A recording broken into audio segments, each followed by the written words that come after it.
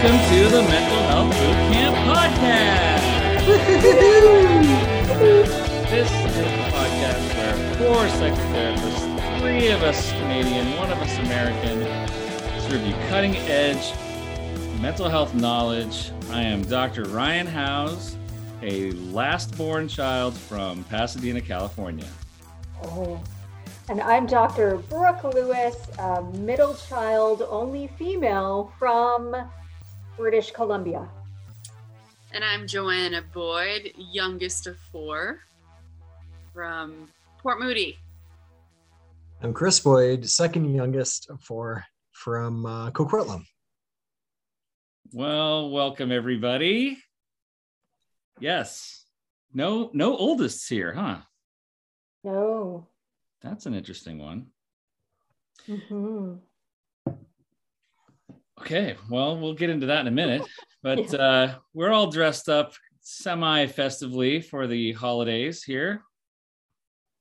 Indeed. Our second kind of holiday show, as we have done this podcast for a little while now. Absolutely. Yeah, it's remarkable that Christmas time is just around the corner. It really is. Just a few more sleeps, but for all of the Canadian, not all of the Canadian families, the 2 Canadian families that are present today, we're very big Christmas Eve families. So It's almost like more exciting that Christmas Eve is coming than Christmas Day in a weird way. Christmas Day feels very different from Christmas Eve. What's the difference? I mean, I'll tell you my American story on this, which I think is shared by a lot of people who celebrate Christmas. Not everyone does, of course.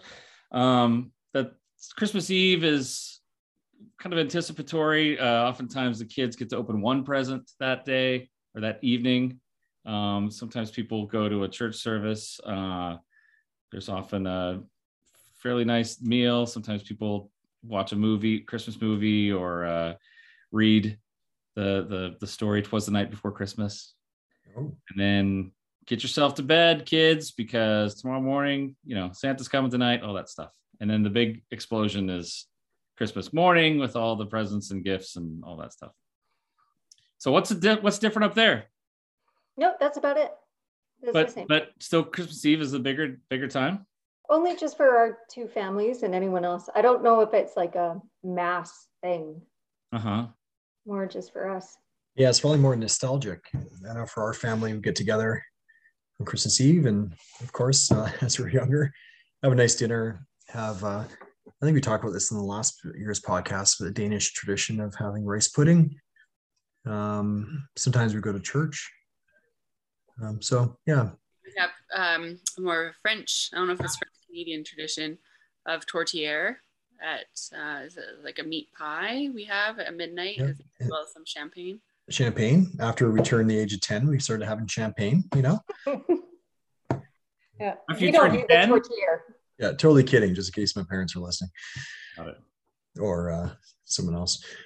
But Christmas Day, of course, growing up was a pretty magical time too. You mentioned the explosion of gifts, waking up and have a hard time falling asleep, and that excitement when you get up. And very fortunate growing up that there's some gifts under that tree, having brunch and whatnot.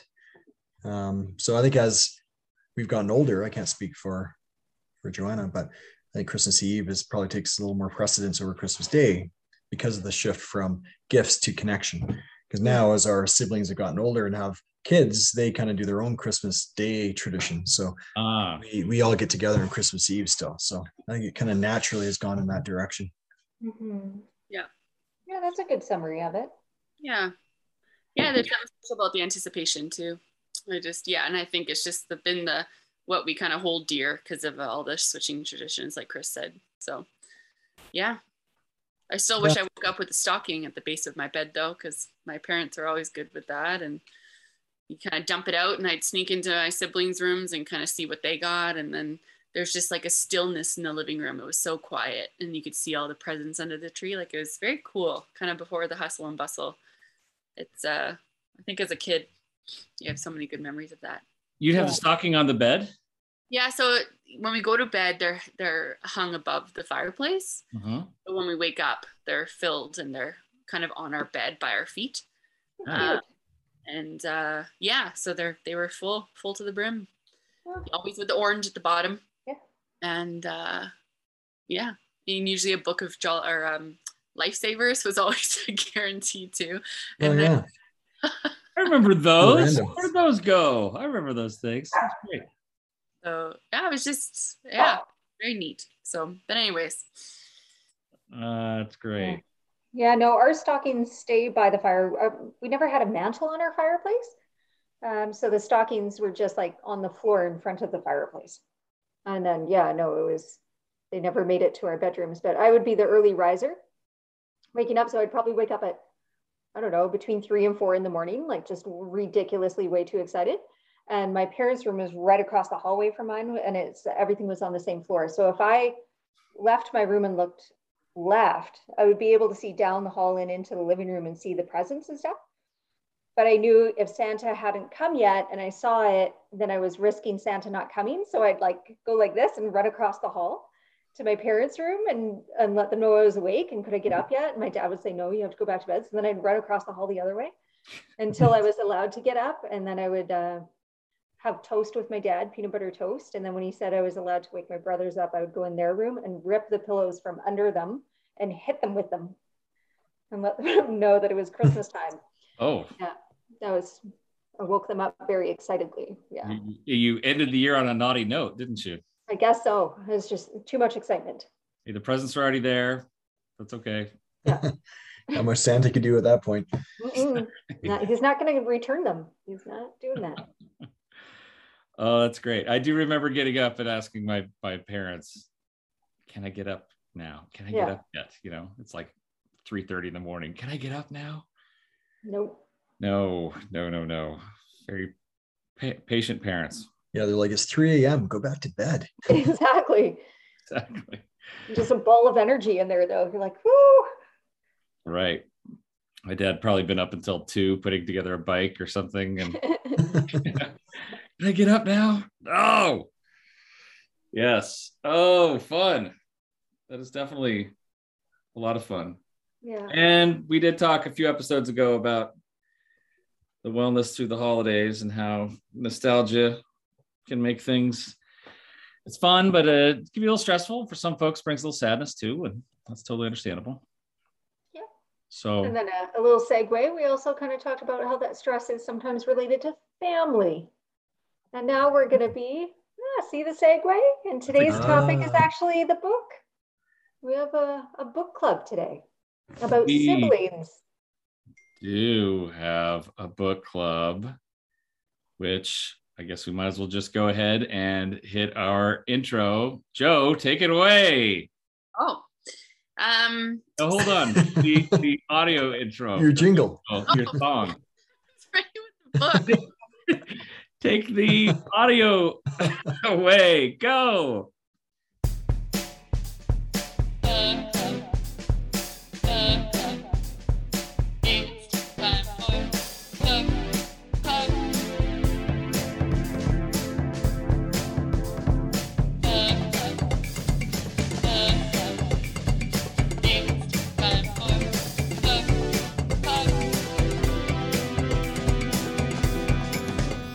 Such a good jingle. That's a good jingle. Way to go, Joe. Way to take it away. Thank you. Thanks. Totally forgot I was going to do that. Thanks for the reminder. Well, Joe, take it away. You were like really ready to jump in there. You had the book in hand. Perfect. Yeah, the book is called The Sibling Effect. What the bonds among brothers and sisters reveal about us. And it's Jeffrey Kluger is the author of that. And I was trying to think, what year was this done? 2017? 2018? I think it was like 2011 or something. Oh. About 10. No, I could be very wrong. You're right. 2011. 2011. Kluger, who's not a therapist, he's an editor for Time Magazine and written several books on various topics, but I think he was just a little interested in siblings and how they interact with each other, and had a lot of story to tell. So, indeed. Yeah, lots of personal stories. I mean, I'll start with that. Yeah, how do you feel about that, Ryan? On a book review level, how do you feel about that? Well, it's I certainly enjoy storytelling. I enjoy people telling their own personal stories. That makes it interesting and illuminates points for sure. This felt a little clunky to me, I've got to say, because it felt like at times it wasn't clear whether this is like a memoir, because there are a lot of stories about his own family and his siblings, his brothers. So I was kind of wondering, okay, is he trying to make this into a memoir, or is he trying to use these points to illustrate some of the research that he's citing, which he does to some degree, although sometimes his personal stories contradict the research that he's talking about. So I don't know, it felt to me like it didn't always fit. Chris had alluded in a couple episodes to the start of the book and how that's the stories that he's telling at the beginning of the book feel a little bit like, whoa, where are we going here? So I'm not sure. I almost feel like it could have been split into two books. One that's just talking about the sibling effect and what role siblings have and what does the research say. And maybe he just really wanted to also write a memoir about his relationship with his siblings. And maybe that could be a little a separate, smaller book. I don't know. So to summarize, Brooke, it didn't always fit with me. Nice at times, but felt like a little too much. What do you, Chris and Joanna, what are your thoughts about the personal stories, the use of personal stories in the book? Well, he really starts off the book with a really intense story. So it really kind of sets things off a bit, talking about just a parent who would discipline with physical force. And so I think there's a place for personal stories, especially himself and siblings. And I think that's someone writing a book about siblings. I think it's good to include some of that. So I think it was off balance sometimes, I think, yeah. But I think it's good to have that in a book like this, but the degree to which he did, not necessarily needed that much, I guess. Yeah, for sure. I actually felt a lot of the storytelling was quite compelling. It was intriguing. I wasn't, to Ryan's point, I wasn't quite sure what type of book I was reading there at times. I actually kind of felt the personal stories are more compelling than the research itself that he was citing. So I think he actually used the stories to prop up, some of that research. But it was tough. It was very anecdotal at times, and he would give a lot of examples from his own life or other examples, and then he would kind of go back on it and say, well, actually the research is very subjective. But I guess we'll get more into that piece of it. Your question was more about the stories itself, but the stories are a huge part of this book. Mm-hmm. And it was a roller coaster, and it opened up in my mind, it was the sibling effect was definitely part of it, but there was also so many other questions I had or influences that I noticed that could have shaped and shifted who he has become today. By the way, I should say, in his own words, the sibling effect is the profound power your siblings have to shape who you are and who you become. So your parents leave your life all too early. Your spouse and your children don't come along until much later. Your siblings are with you throughout the entire journey.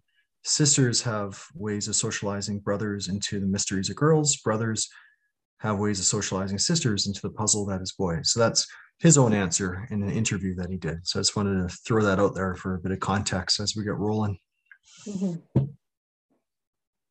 Yes. Yeah, he definitely hits that point that, like he says, friends may come and go, parents may leave before us, but siblings to one degree or another could be with us, could be the people who know us throughout our life, right? From our early childhood into our old age. And that's different. We don't always have that with other people. So, mm-hmm. And he does talk a little bit about or the importance of kind of nurturing those relationships, even as you're growing older. Yeah. Working through childhood difficulties. Yeah. It's not a self-help book. I want to point that out too. It's not a a how-to book or anything like that. It's not very prescriptive at all, but he does talk about some research and kind of poses his own opinions about how ideally, siblings would get close and would get close again, maybe in their adulthood, because they share these common bonds together. So, yeah. So, Brooke, what did you think about the stories? Did you like it? I think I was impartial to them. Like, I also started this book very late. So my goal was to try and get as far along in the book as humanly possible before tonight. So I don't think I was really overthinking it. I was reading it for the sake of reading it. So I feel like I was quite neutral towards them. Okay. Sometimes I found that I was like, okay, great, another example, here we go, and kind of sped through it. Other ones, I noticed I would slow down and read a little deeper, so they caught my attention more, just kind of depending on where it was or what was going on. It would have been nice to have other examples of siblings, but I guess as well, like he's not a researcher of siblings. So, and he is not a clinician that works specifically with siblings or has that breadth, right? So he's not gonna necessarily have the same pool of examples, if that makes sense. Like, yep. Yeah. So he commented on some famous siblings, but not really stories about them or research about them, just like one-line snippets. So maybe a bit more variety would have been nice. And sure. Mm-hmm. Yes, at one point he talks about the Kennedys. He talks about the Kennedy siblings and how the oldest Kennedy boy, Joe Jr., had died in World War II. He was supposed to be kind of the heir to the throne in a way, kind of the as firstborns, and we'll talk more about birth order goes, but he's kind of supposed to be the big shot of the family. But as he died, then John F. Kennedy kind of stepped into that role. And then, of course, we know what happened with John F. Kennedy. So Bobby Kennedy stepped into that role. So it's like this interesting handing down of this kind of primary role in the family and the siblings. Mm-hmm. Yeah. Mm-hmm. So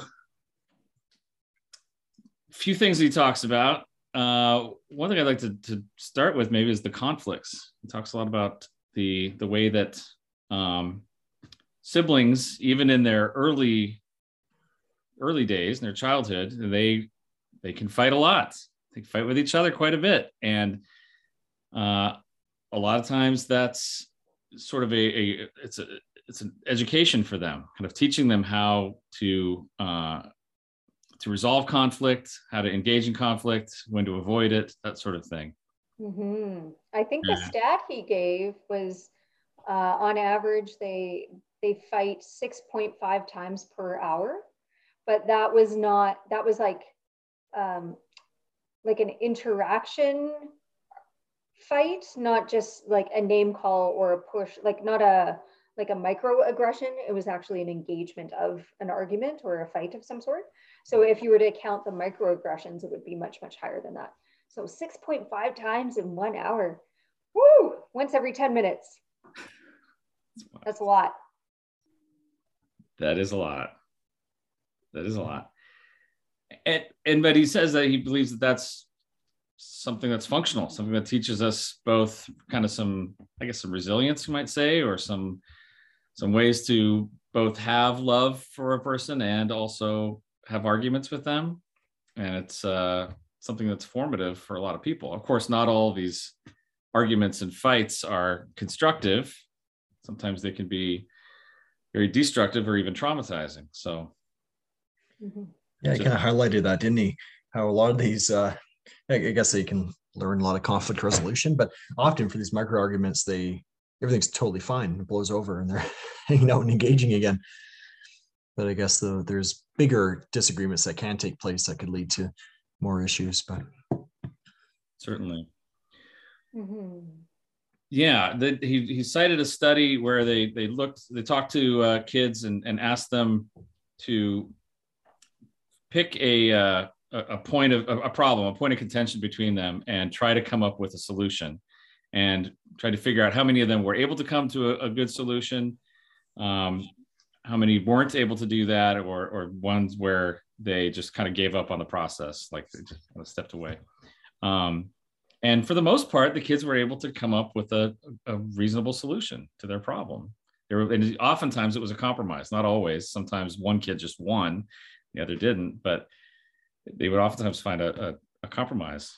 They also did the same study with a parent involved and found that to some degree, it was a little bit better when a parent was involved. Not all the time, because parents tend to talk too much.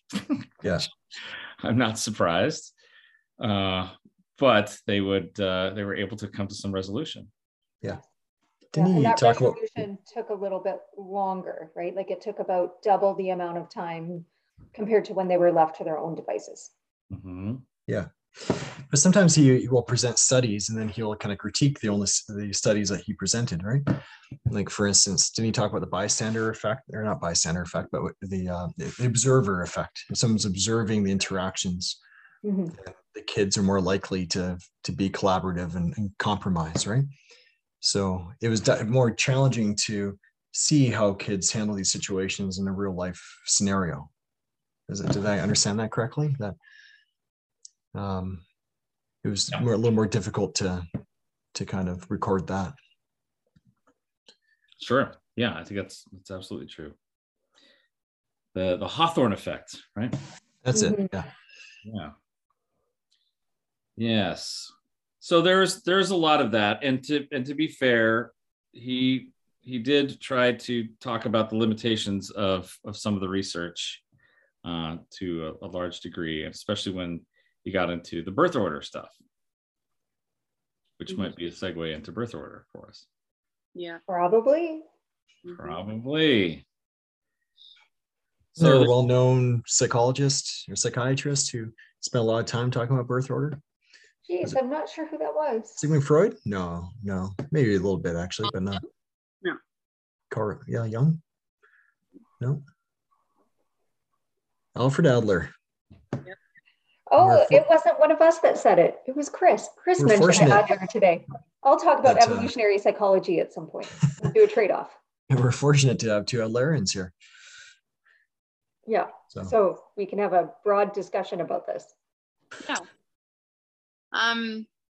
Adler, he taught, we learned about birth order when learning more about Adlerian stuff, but yeah, he just talked about how birth order can kind of shape a child, can shape their development, or a theory says that it, depending where you're born in terms of your siblings could have some predictors regarding your development and your personality, essentially.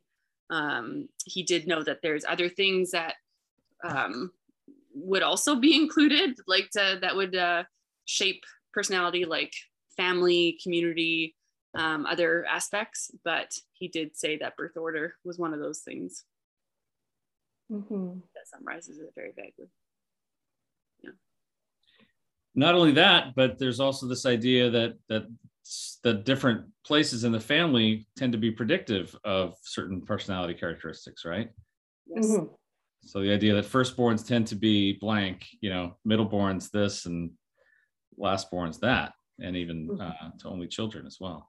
Mm-hmm. Yeah, so we were briefly discussing birth order before we came on and said, hey, whoa, we should save this.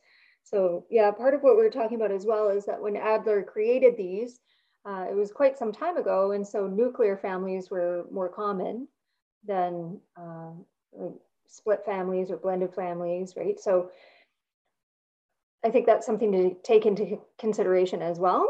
Like, so I thought the book did a good job on that, like saying, hey, there's all these there's factors or influencing pieces, and just because you are the oldest child at one point of your life doesn't mean you're always the oldest child, right? If you end up in a blended family and all of a sudden you might be a middle or a youngest, and how does that impact you? Or if, like that might get shuffled a bit. Mm-hmm.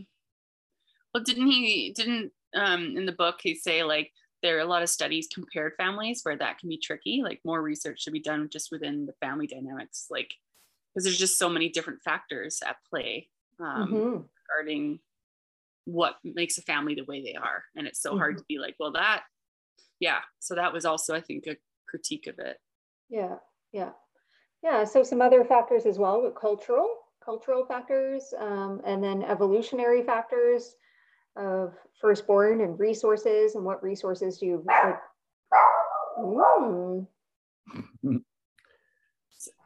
So see, another factor is like socioeconomic status as well. Sure. And he definitely hit on just the sign of the times, in that nowadays, you know, when a lot of this research, maybe early research, was being done, there was conducted with a lot of nuclear families, right? 2 parents, 2, 4, 5 kids, something like that. Whereas nowadays, you know, there could be a whole host of arrangements that makes up the modern family, right? Blended families, and people coming from all sorts of different backgrounds. So really hard with all those variables. As a researcher, it's really difficult to tease out what, you know, anything you can really generalize about an oldest child or a middle child when there are all these different factors involved. Yeah, definitely. For sure. I think you can broaden that to the sibling effect in general, that it's almost an impossible task to study the impact of these sibling relationships, because there's so many of these confounding factors. There's so many other factors at play, right? Mm-hmm. So I do think he does a good job of presenting all the information out there, and he talks about the studies as well as the limitations of it. So I think he does a good job with that part of it, obviously with lots of stories of his own and examples and whatnot. But it's I think it's a challenge of it is just this. I think the research is slim, right? And yeah, well, that's true. It's true, and yet research. When they say, you know, statistics aren't perfect, right? There's lies, damn lies, and then statistics, right? So there's it's really difficult, but at the same time, you can look at some things even anecdotally and see that there may be some things that are trends, at least, and there are always exceptions to the rule here. But he looked at, for example, members of Congress, and members of Congress tended to be firstborn, and on a pretty overwhelming, the majority of people in the U.S. Congress are firstborns, at least at one point. I'm not sure if this is, of course, it isn't current research, but historically that had been the case.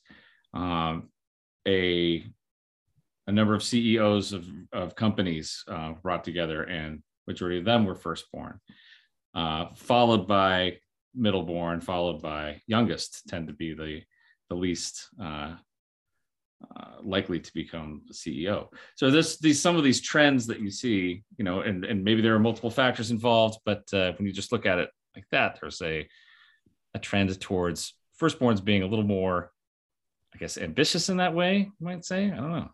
Yeah, there could be. I think there's some, well, it depends too. I think there seem to be more like leadership roles or kind of higher achievers. And I think leadership can come into place if you have younger siblings and you have to kind of take care of them or kind of, demonstrate that responsibility for your younger siblings. I think there's a lot of attention sometimes placed on firstborns from parents, you know, a lot of attention at first. And then I think it just, hard workers, leadership. He called like the kin role or the kin keeper, something like that. Yeah, that's right. Mm-hmm. For the firstborns tend to be the ones who organize the family reunions, research the family tree, this sort of thing, where they're kind of the ones who are in charge of that. There tend to be. Yeah, unless if the firstborn is unable to do so because of physical, mental, emotional reasons, then an act of dethronement happens by the secondborn. And then the secondborn then absorbs sort of those qualities or traits and becomes the planner, the kinship, the leader, the caregiver, that kind of stuff. Mm-hmm. This kind of makes me think of Malcolm Gladwell's book. I forget which book it is, but he's got so many good ones about the hockey players up in Canada. So he did a massive, or I guess there was a study done, and the vast majority of professional NHL players or professional hockey players were born in January and February. That's the 10,000 hours book. Tipping Okay. point. What's it called? Was it Tipping Point? Tipping point. Oh, okay. I think so. I think so. Yeah. You talked So about, when you're born during the year, how that plays a role as well.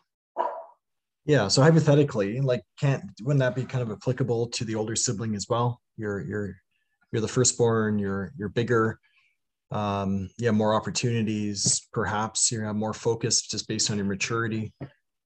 There might be circumstantial factors in terms of why the firstborn may have opportunities that the second, third, and fourthborn don't have.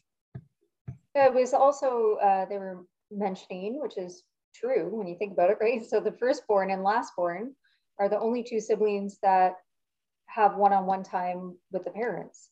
So the firstborn has sole attention from the parents until the secondborn comes around. But then the youngest gets sole attention once everyone's moved on and become independent and doing their thing, right? So it's the middle ones, that don't get that one-on-one. So that might impact development as well. Sure, and competitiveness as well among the siblings, right? Yeah. And that was interesting too, like the competitiveness, or just thinking about it in that age range, when he was saying, like when a baby sibling comes, if the sibling that's already there is under the age of 4, then we see regression as they're competing, because they're seeing that like attention and focus is being put on the baby for these behaviors, rightfully so. The baby needs to be changed and fed and all the rest of it. And at that age, the sibling, when they're under 4, still needs that attention from the parents to survive. They still need that.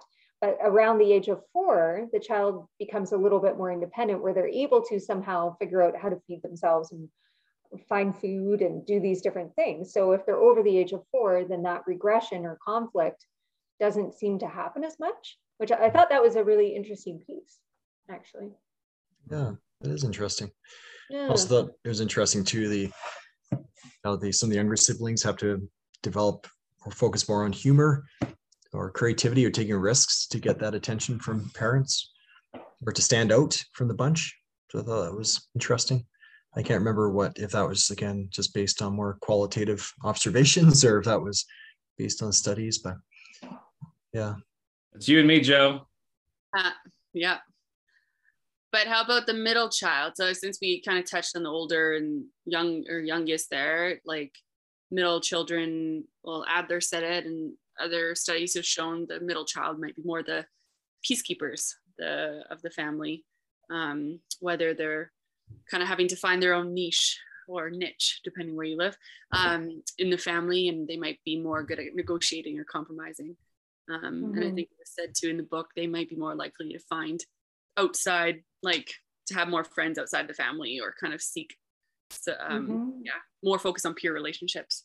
But sometimes they might get lost in the chaos of things. So those are some of what you might stereotypical middle child.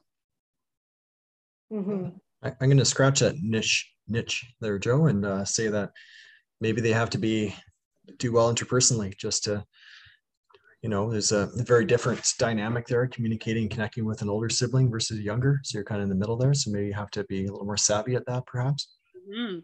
Totally. But yeah. Yes. There was a television program down here in the States.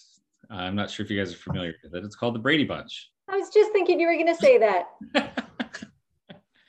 They also have an excellent Christmas episode, which we should all watch this year. A Very Brady Christmas. Yes. Of course. Wow. With the mine, getting stuck in the mine. Oh no. Which I find it interesting, because oftentimes my thoughts go to that when talking about birth order stuff, because actually the Marcia, Jan, Cindy siblings really do sort of personify a lot of the birth order stereotypes, I guess. Marcia's the oldest, and she's really confident and outgoing and really sure of herself, and does does her own thing. Cindy is the youngest, and she's always wearing pigtails, and she has a little lisp, and she is just plays a very cute role on the show. And Jan, the middle child, is complaining about it all the time, or oftentimes. The whole line from her, Marsha, Marsha, Marsha. Like, why is everyone always talking about her? Get her out of the way. Which I don't know if they consulted with Adler or any Adlerians in the creation of that role, but it's I find it kind of interesting that those really do kind of fit the stereotype, don't they? Mm-hmm. Yeah, I think a lot of TV shows play off the birth order stereotypes, right? Sure. Yeah, it's part of the humor. Because I think naturally, I mean, these traits or like the patterns happen for a reason. There's probably patterns to it, and yeah. Well, let's get personal here. Chuckle, right? We can chuckle out of it. Always get a chuckle. Can we get personal about this for a second? Yes. I'm curious about how these birth order discussions or anything, how's that fit into your own family system, do you think? Do you think that it aligns for you guys, or is it? Are you outliers? I'd be curious to get Chris's thoughts on me as the youngest child, and I can give my thoughts on him as a middle child, since we're in the same family. But I think in some ways, us and our two siblings do fit into some stereotypical birth order traits. But yeah, I don't know if you'd agree with that, Chris. We have an older sister, Carolyn, she's the eldest, and she's always been kind of the doer and very good with, just leadership. She literally is in HR and kind of takes care of people in that way. We have the second, who's Jeff, who's always the comic and always the one making jokes and into more of the comedy. I think Chris is very much, I don't know. Definitely good people skills and definitely good at the negotiating, but you've always just had a really good community of people around you. I don't really know for myself if I'm not necessarily a big rebel in terms of the youngest child, stuff like that, but I think I've definitely been, I don't know, what would you say, Chris? Yeah, I think for myself, I think I've probably a little more reckless and risk taking, impulsive maybe in some ways, which I guess would typically be more of the younger child traits. I think, which you were for a while. Which I was for a while. Yeah, I think. Joanna, I think in a lot of ways you embody the traits of the oldest sibling. They offer that stability and consistency and keep the family together. Less risk-taking behaviors than the rest of us, for sure. So, so I think in some ways we fit the mold, but in lots of ways we don't, right? Mm-hmm. So we can probably pick certain traits that do, but I could probably pick, also traits that don't, right? Yeah. Well, with Joanna though, as well, we mentioned this before the taping, but it changes if there's 4 years or more between the sibling. So which between you two there is, right? Isn't there 4 years between you two? Yeah. Chris was, So in which case Joanna would take more of the role of like an only child or an oldest sibling, like she would, according to Adler, at least. So yeah, if there's 4 years or more, then that you would no longer fit the stereotype of the youngest.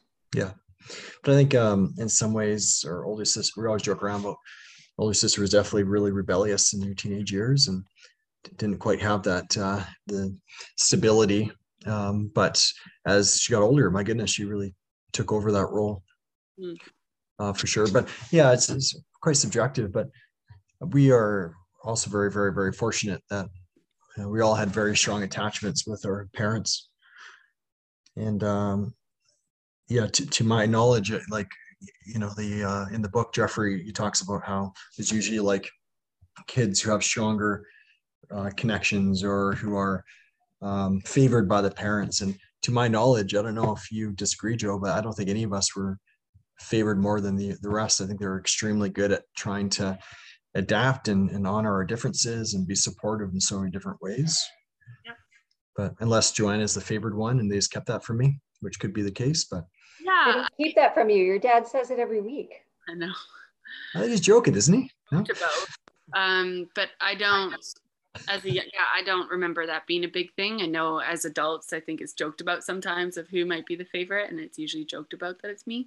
But I don't. I think they've done a very good job of, not really making any favorite. I think, anyways, I'd agree with you, Chris. Jeffrey in the book, I wonder, he talked about favoritism, and he says even if your parents say there isn't, there always is. He just seemed very clear cut on that. But he says a point, and then he said, like, look, they're your first child, you have all these pictures and albums, and then come the second and third child, there's not as many pictures. And I'm like, that doesn't necessarily mean that one child is more of a favorite. It's just, have you been a parent with multiple kids? Like, that just doesn't happen. Like, I just don't think that was a point to prove there's favoritism. So I found that a little bit with some of his stuff. I was like, the younger sibling tends to be shorter. Look at Eli Manning and Peyton Manning. See, that's where it happens. And it's like, I'm actually taller than my sister.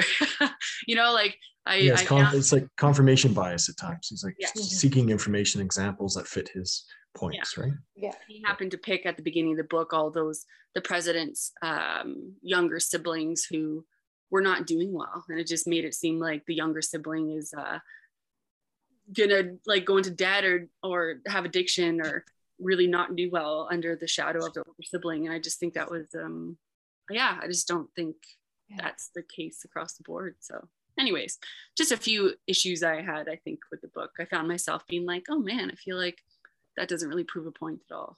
He also mentions that on average, or wherever the study was, that siblings tend to lose 3 IQ points for every sibling going down. Which, I mean, that just can't be. I don't know. Yeah, impossible. That's impossible. But wasn't that like the effect size? Right? I'm not sure how. Sure. Again, the study he was referring to, I think, wasn't it based on 10 people or something? I don't know. It wasn't massive. And clearly, there are older siblings who conducted that study. Exactly.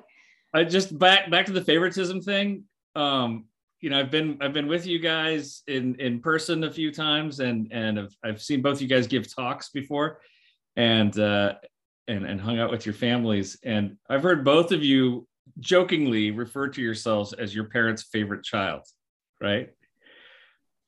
Giving a talk or starting a presentation, here I am, I'm my parents' favorite child, which sure. I know it's a joke and it's just a way to kind of poke fun at all of that, but I just think it's funny that you guys. If I ever send my mom money for something through like an Interact transfer, you have to have like a question and a password.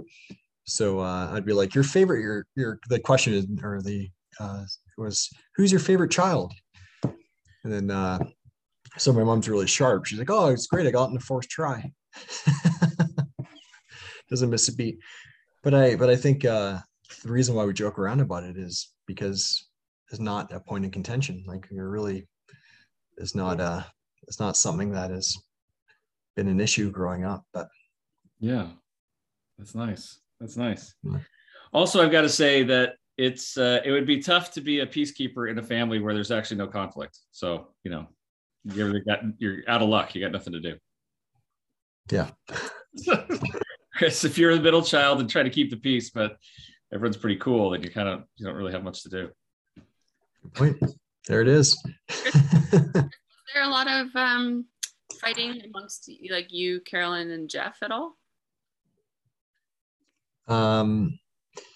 Well, growing up, of course, these dynamics are so different among families, but I definitely wanted to play more by myself a bit. With that separation, Jeff and I would definitely disagree on things and battle it out. Carolyn kind of did, she was a little bit older and kind of focused more on friendships, I think. I don't think she played as much with us, but definitely disagreements, but they started to decrease the older we got. Mm-hmm. So as we got out of high school, I think that's where they started to become less frequent, but nothing crazy major, no major conflicts there. But but we were fortunate because we are very, very close. There's a lot of reasons why that is. But I'm curious about the dynamics there with your siblings. Yeah. Brooke and Brooke, Ryan. why don't you go? What do you got? I'm middle child, but only girls. So I think that makes a bit of a difference as well. Older brother's 3 years older, younger brother is 1 year younger, like 16 months or something like that. So we're almost like Irish twins, I think they call it, right? When you have two children, different birth years, but within 12 months of each other. Yeah. So but yeah, no, I think I dethroned my older brother and took the roles of the oldest, because I'm the kin keeper. Like I host the family dinners, I organize the events, I make sure all the things are taken care of and that kind of stuff. But I was definitely more middle child in the sense of like, yeah, more independent, more social focused, that sort of thing. And kind of having to compromise a lot as well. Although I think my brothers compromised a lot too, with me being a girl. They had to compromise sometimes to the things, maybe I wanted to do different things than what they wanted to, or TV shows, or growing up, that kind of stuff. Yeah, but I think I have many traits of a middle child. I kind of chuckle at those, but I also have some of an oldest for sure. Yeah.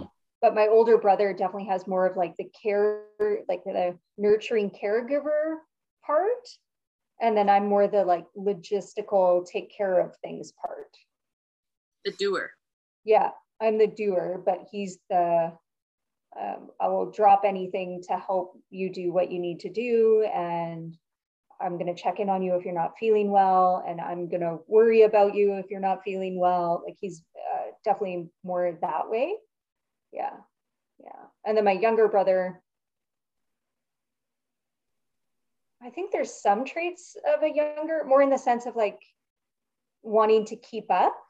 Like I wouldn't consider him,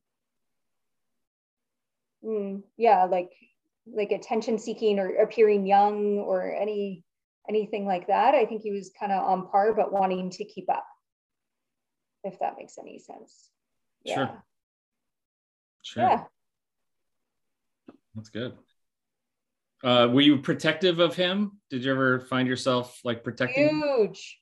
Hugely protective of him. Yeah. And I think both of my brothers are hugely protective of me back. I'm protective of my older one as well, but not as much. More towards my younger. Yeah. If there was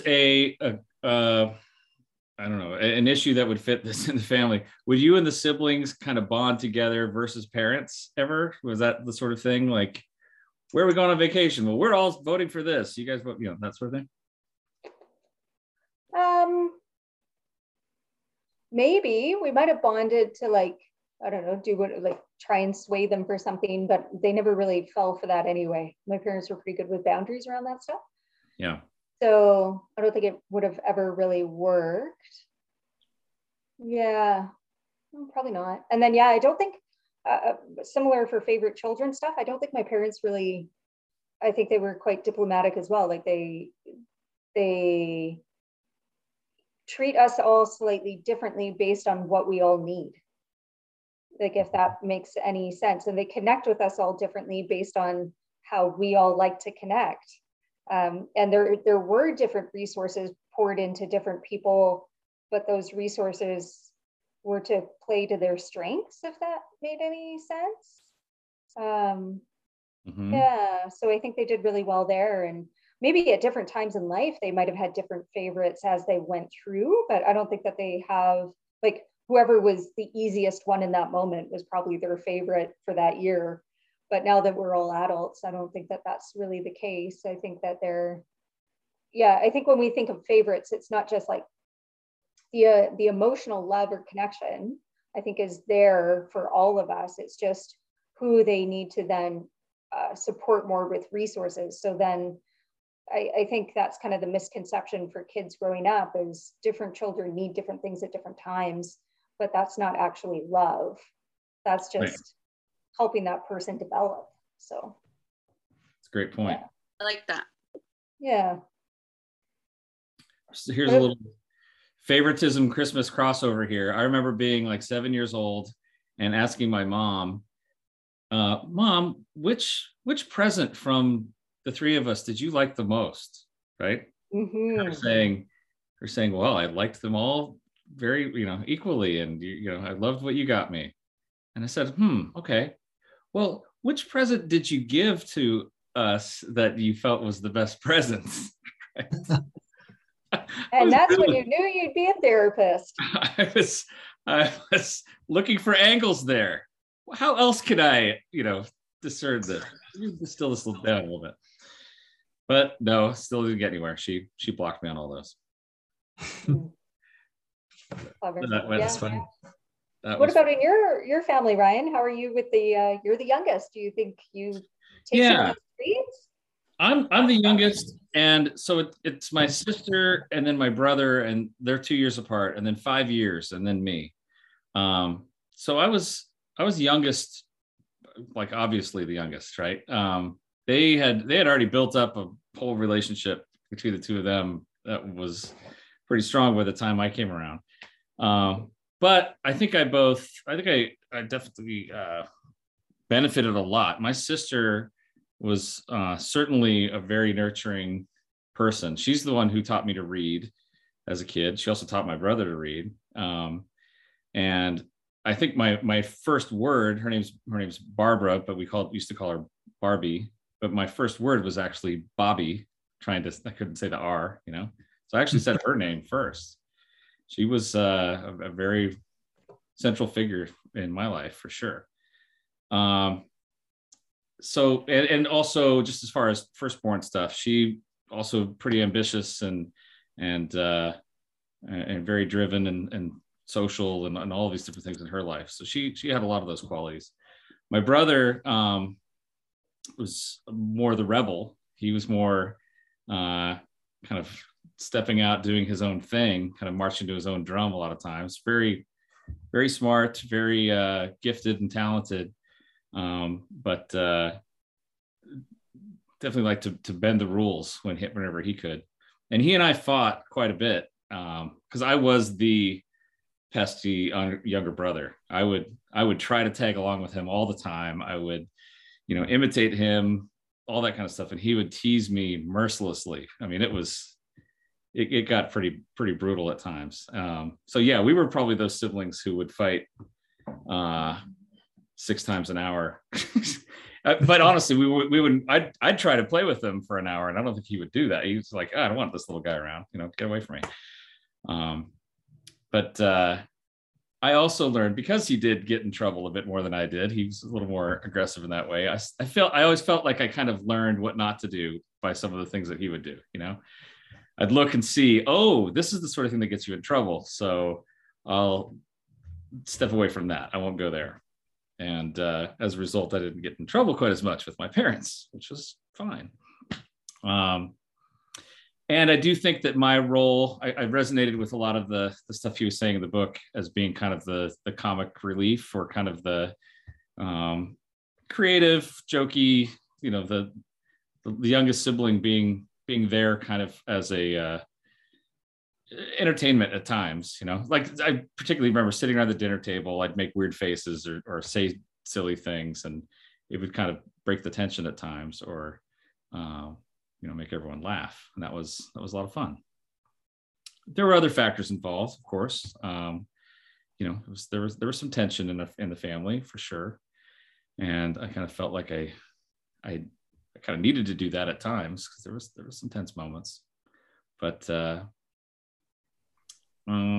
as we grew up, though, I really think that a lot of those differences. My sister is still very loving and nurturing and warm, and she'll have me to Thanksgiving once in a while, that sort of thing. And my brother and I are in a good place. We no longer fight with each other.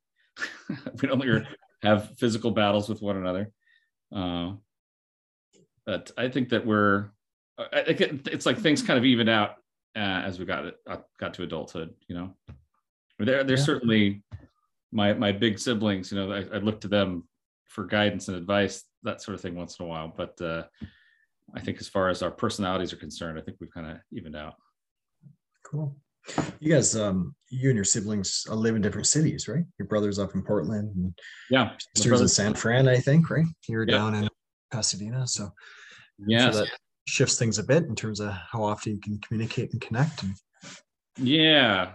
Honestly, one of the best things for us has been having a text thread together, because we, we have Nice. our little group text that the three of us will share different little bits about our own families or funny things going on in our lives, and that's been a great way for technology to help us in a very easy way stay connected. Cool. Yeah, no, I agree.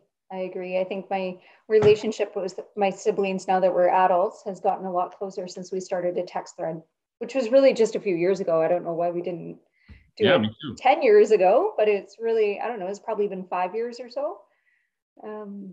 Yeah, it's awesome. Yeah, it really is. It works out really well. Yeah. Nice. Well, that's good. Thanks for sharing the personal side of this. It's interesting. I also having kids, right? I have two kids. They're about 2.5, 3 years apart from one another, and they have their own personalities and their own quirks. It's interesting because I've caught myself through the years, oftentimes thinking, I kind of feel like my younger child behaves like a firstborn more so than my older child, which is kind of an interesting thought. And maybe that's maybe my own stereotypes of what that should look like or what that might look like. The younger one is just more, I guess, kind of assertive and kind of knows what he wants, and I'm just going to go for this, and he'll even boss the older one around a little bit. And I guess that's just about me kind of having to reconfigure what my thoughts are about birth order. But it is interesting. I've often caught myself wondering, I wonder what it'd be like if that was switched, if the person who was the firstborn became the secondborn, that kind of were able to switch. I wonder what those relationships would look very, very different, I think. Mm-hmm. Yeah. Not that we can do that, but it is an interesting thought experiment, at least. Yeah, for sure. It's kind of neat for you to observe those dynamics, especially as a psychologist as well. Yeah. Yes. Cool. Yes. I make those observations and then I charge them. I take money out of their college fund and put it in my pocket. I was going to say, deduct their fund. Right. Yeah. Therapeutically, though, I know that question comes up quite a bit. Do you have any siblings? And what are your, if it's an older sibling or younger sibling, what is your sibling up to right now? I often ask that question. Try to understand the dynamic there. Are they close? Are they not? Yeah. What are those dynamics like within the family? So I think within all intake sessions or first sessions, I think I usually do ask about siblings, right? In the last few years, I've changed that general question to who was in your household growing up, right? Because there are a couple times where I got caught asking about siblings and then found out later on, there were like 3 other people living in the house as well, who may also have a big influence on their lives. So yeah, good point. I certainly want to know who the siblings are, but who was in your household? Who all was there? You might find other people around. Oh, for sure. And that's a really good point. But I try not to have any preconceived notions in terms of what that means. Sure. To be honest, when it comes to sibling or order, I just try to get their perception of it or try to understand those dynamics that they grew up in. Mm-hmm. Yeah, it's super important. Yeah. So. Yeah, and how their relationships are now. And yeah, I think there's a lot to that, right? Because these relationships then create templates for later on in life for different things, whether that's, authority figures at work, or if it's friendships or relationships, or the family unit is just learning how people interact together. Sure. And it's not always the younger sibling that is struggling and the older sibling that has it all together. It's been flipped around quite a few times as well. But those dynamics can be very difficult as well for for clients or for individuals is that one sibling is just rocking it. Everything's just kind of connecting for them. Other one is the struggling a bit, and what that means within the, again, that family context and dynamic, you know? Mm-hmm. Yeah, I'd like to ask the question, what was your role in your family? Me too. I like to ask that as well. Yeah. Without making any assumptions, I guess, about birth order stuff in particular, but you know, what generally was your role? And people usually have an answer. I mean, it's oftentimes a real role, at least they felt they played, you know, might be different perceived by others, but at least for them, they felt they played this certain role. And that's all that really matters in therapy. Yep. What is your perception of it? Mm-hmm. Mm-hmm. Yeah. That's a good point. Yeah. So do you guys, just out of curiosity, even though like I'm around the Boyd family quite often, but I don't think I've ever asked you guys this question, but as adults, when you're around your siblings, so holidays are coming up, if we do end up seeing our families at the holidays, do you ever feel that you fall back into those old traps of birth order, or where, like pecking order, or like, you know, as if you were 8 years old? Like, this is my role at the table. This is my role in the family. This is how people like, do those old themes come back to you? Good question. Yeah, that is a good question. Yeah, it's a hard one for me to answer. I think as I sometimes am aware that I'm the youngest, or I sometimes maybe get it in my head that I might not know as much about something, or I might not be taken as seriously. Yeah. But so I think that still happens at times for me, but I'm putting that out there. I'm not necessarily getting that from people. Mm-hmm. I just might, think about that sometimes. Yeah, for sure. Our brother can be quite outgoing, has his moments, quite humorous. So sometimes he can carry the conversation a bit, or so I think in maybe the family dynamic compared to maybe how I converse with friends, or the dynamic with friends, I may sit back a bit more. The dinner table, listen a bit more. So maybe that's something, perhaps. Yeah, no, I agree with you, Chris. Me as well. Yeah.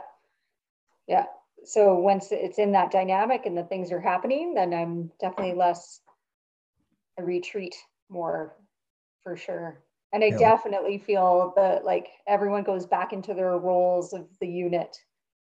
And then there's expectations that the people do that, or you just know how they're going to interact with each other or whatever. It's very interesting. I don't think my family has really grown out of that interaction yet, even though there's like nephews and nieces or grandchildren for my parents or whatever. And then they have their own layer of how they interact and what happens. And yeah, it's really interesting. What about for you, Ryan? I do think some things are similar, but I agree with Joe. I like your point there, Joe, that I think a lot of it is probably in my head to start off with. You know, I might make an assumption of, oh, I'm the youngest. I don't get to make the decisions, or I need to defer to others. But I think my siblings actually do a really good job of including me in a lot of that. But having said that, like I said before, my siblings have their own sort of established relationship. I feel like they have a sense of humor that they really make each other laugh, you know, and I just don't have that same impact on them, you know, which I just think that goes way back to when they were little kids. But I do feel like I belong. And in fact, a few years ago, my sister asked me to perform her wedding ceremony. So I mean, that's a great honor, a huge honor, you know. So I was happy to be the baby brother marrying my sister. I mean, performing the ceremony, right? And so yeah, I do think there's some that's probably just remnants in my own head, you know? It's such a Freudian thing to say, you know. Yes, There is. it certainly is. Yeah, how impactful that must have been, though. Yeah, knocked out of the park. I had a lot of fun. It was a lot of fun. It was a nice time. Yeah. Yes. No, good questions. Well, let's get down to rating this book, shall we? This is something that we do when we don't actually talk to the author in a interview. We rate the book on a scale of 1 to 10. What would you give The Sibling Effect? Okay, I have a number. Oh, that's right. We're not going to tell. We're going to. Should I write it down? I don't know. Don't we usually just take turns and explain why quickly? Oh, well, we don't want anyone to change their vote. We had feedback from a listener who said maybe you should write it down somewhere, and then. Actually, we were supposed to write it down before we even discussed it, but that's okay. We'll do it this way. I'm going to write it down on this piece of paper. What I give The Sibling Effect. Show it at the same time. You ready? 1 second. We're going to explain why once we once we show it. We don't want to feel biased by one another's votes. Okay. I wrote down my number. Okay. Ready? Okay. I'm going to show my number. I got a pad. Are we all showing at the same time? Let's try. Okay. Ready? 1, 2, 3, go. Oh, Joey can't read it. Oh, I see it. Wow. That's pretty close. Wait, so for the people. What's yours, Ryan? Mine's a 6. Ryan, Wow. 6, Brooke is a 6, Chris is 6.1, and I'm 5.75. Wowzers. Wow. That is the closest we've ever been. That's amazing. Yes. What a reveal. That was exhilarating. That was like Christmas Eve. My gosh. We should do this every book podcast. I just love your numbers, eh? I do love my numbers. You do. There's such comfort in numbers. They're great. 6. Well, we all gave a round of 6, right? I guess it would average to be just right about 6. So, why? Who wants to go? Yeah, I just thought it was okay. Like, I don't know. I think there's value in it. I think he puts together a lot of research, kind of Malcolm Gladwell in that way. Just like, here's all these things that I've just read up on. I think it's good having some of his own personal experience and some food for thought. But there's some stuff that I just didn't necessarily agree with, or I just kind of questioned, like the confirmation bias stuff. And just some of the language he used. I was like, I think it's okay. I'm probably not going to look at it again. Not really probably going to recommend it to anyone.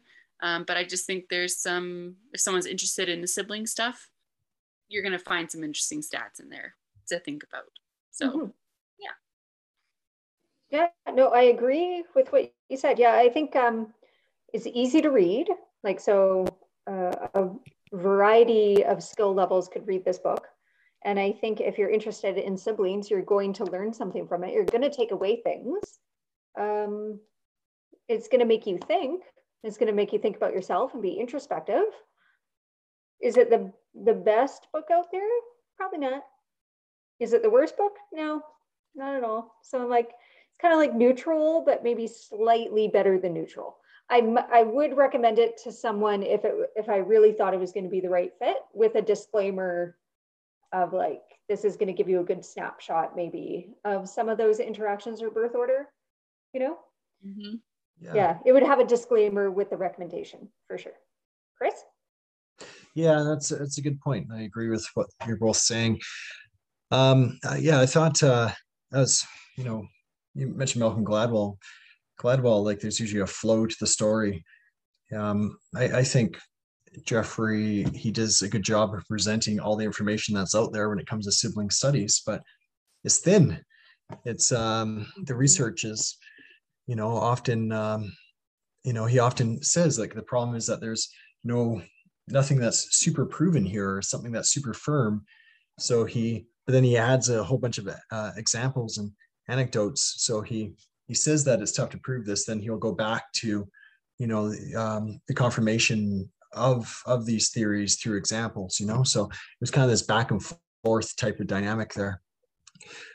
I thought the personal stories were quite interesting and compelling, but I think it was kind of propped up by unfortunately area of research that needs a lot more attention.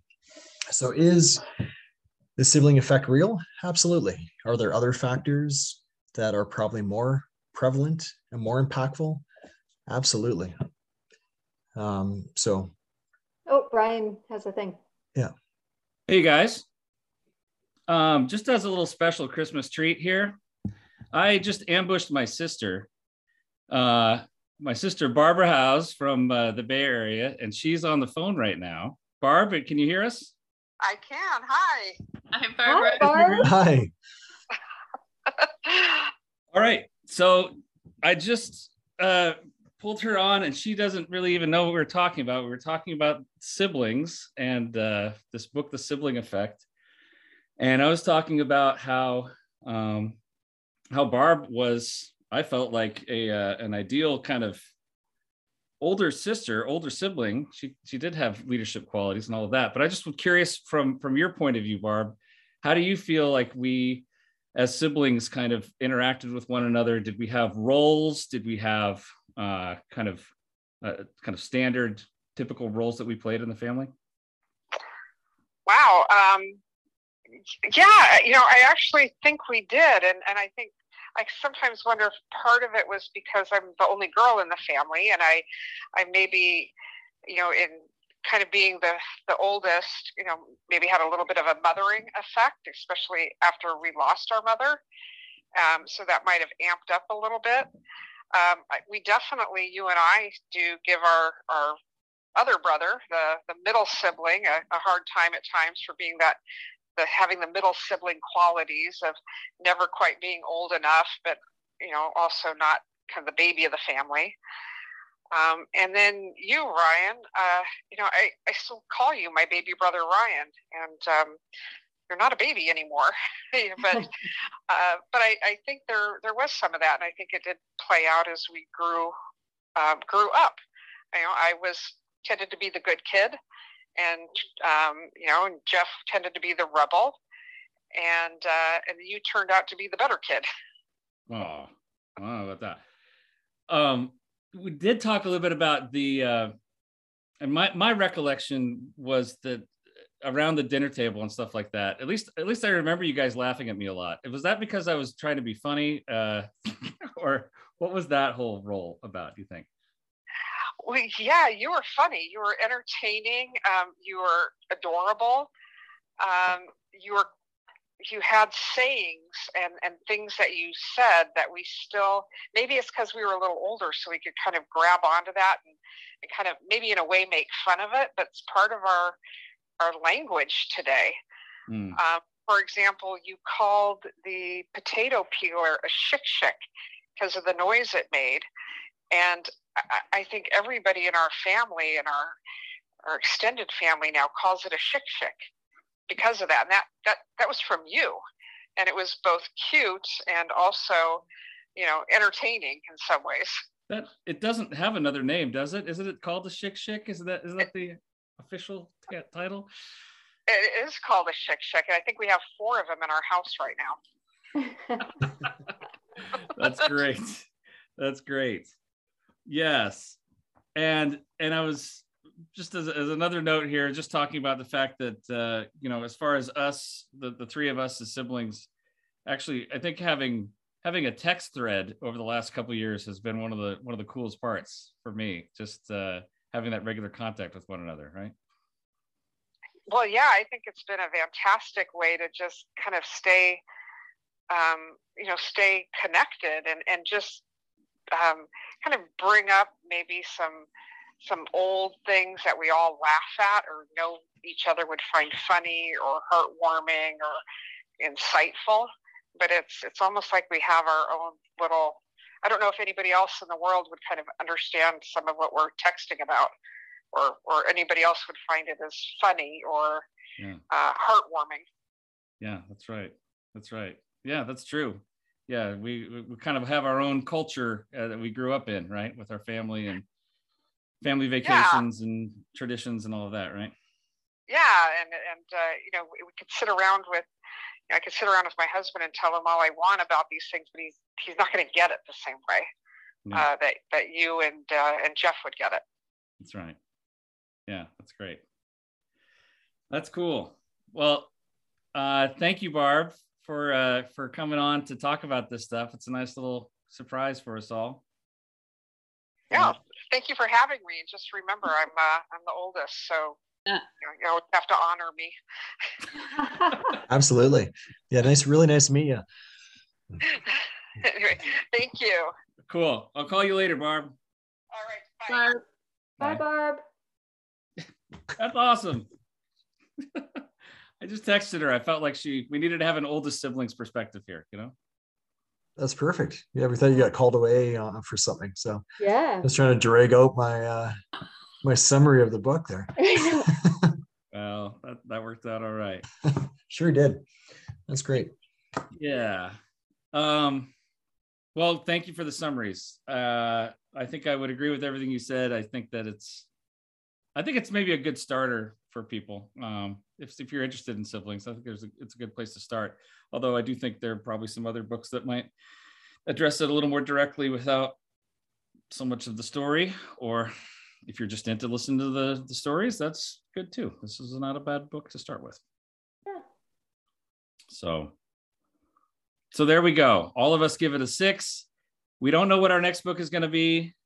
Oh, are we going to do the pain one? Yes, we're going to do the pain one. What's that called? It's called The Way Out by Alan Gordon. Okay. Alan Gordon or Corden? That's a good question. Let me double check. Gordon. Yeah. Okay. Alan Gordon. All right. That will be our next book. That'll be in a month plus. And we will get those books and move forward with that. Awesome. Okay, everybody. Well then, Merry Christmas right. to you all. Have a Merry Christmas. Merry Christmas. Yes. And be kind to your siblings, everybody. I'll try. Yes. Be kind to the Jeffs in your life. We didn't really address the fact that we all have Jeffs as brothers, right? Older brothers named Jeff. Yeah. So if you find a Jeff, be kind to your Jeff. All right. So that's it for this time around. Merry Christmas, and like and subscribe on Apple, Google, Podbean, Audible, Spotify, Stitcher, YouTube. Send your questions to info@mentalhealthwidcast.com. Visit us on Facebook or Instagram. Tell a friend or two, or tell your siblings. And that'll be enough. And we will bid you farewell and Merry Christmas. Merry Christmas. Bye now. Bye. Thanks for listening.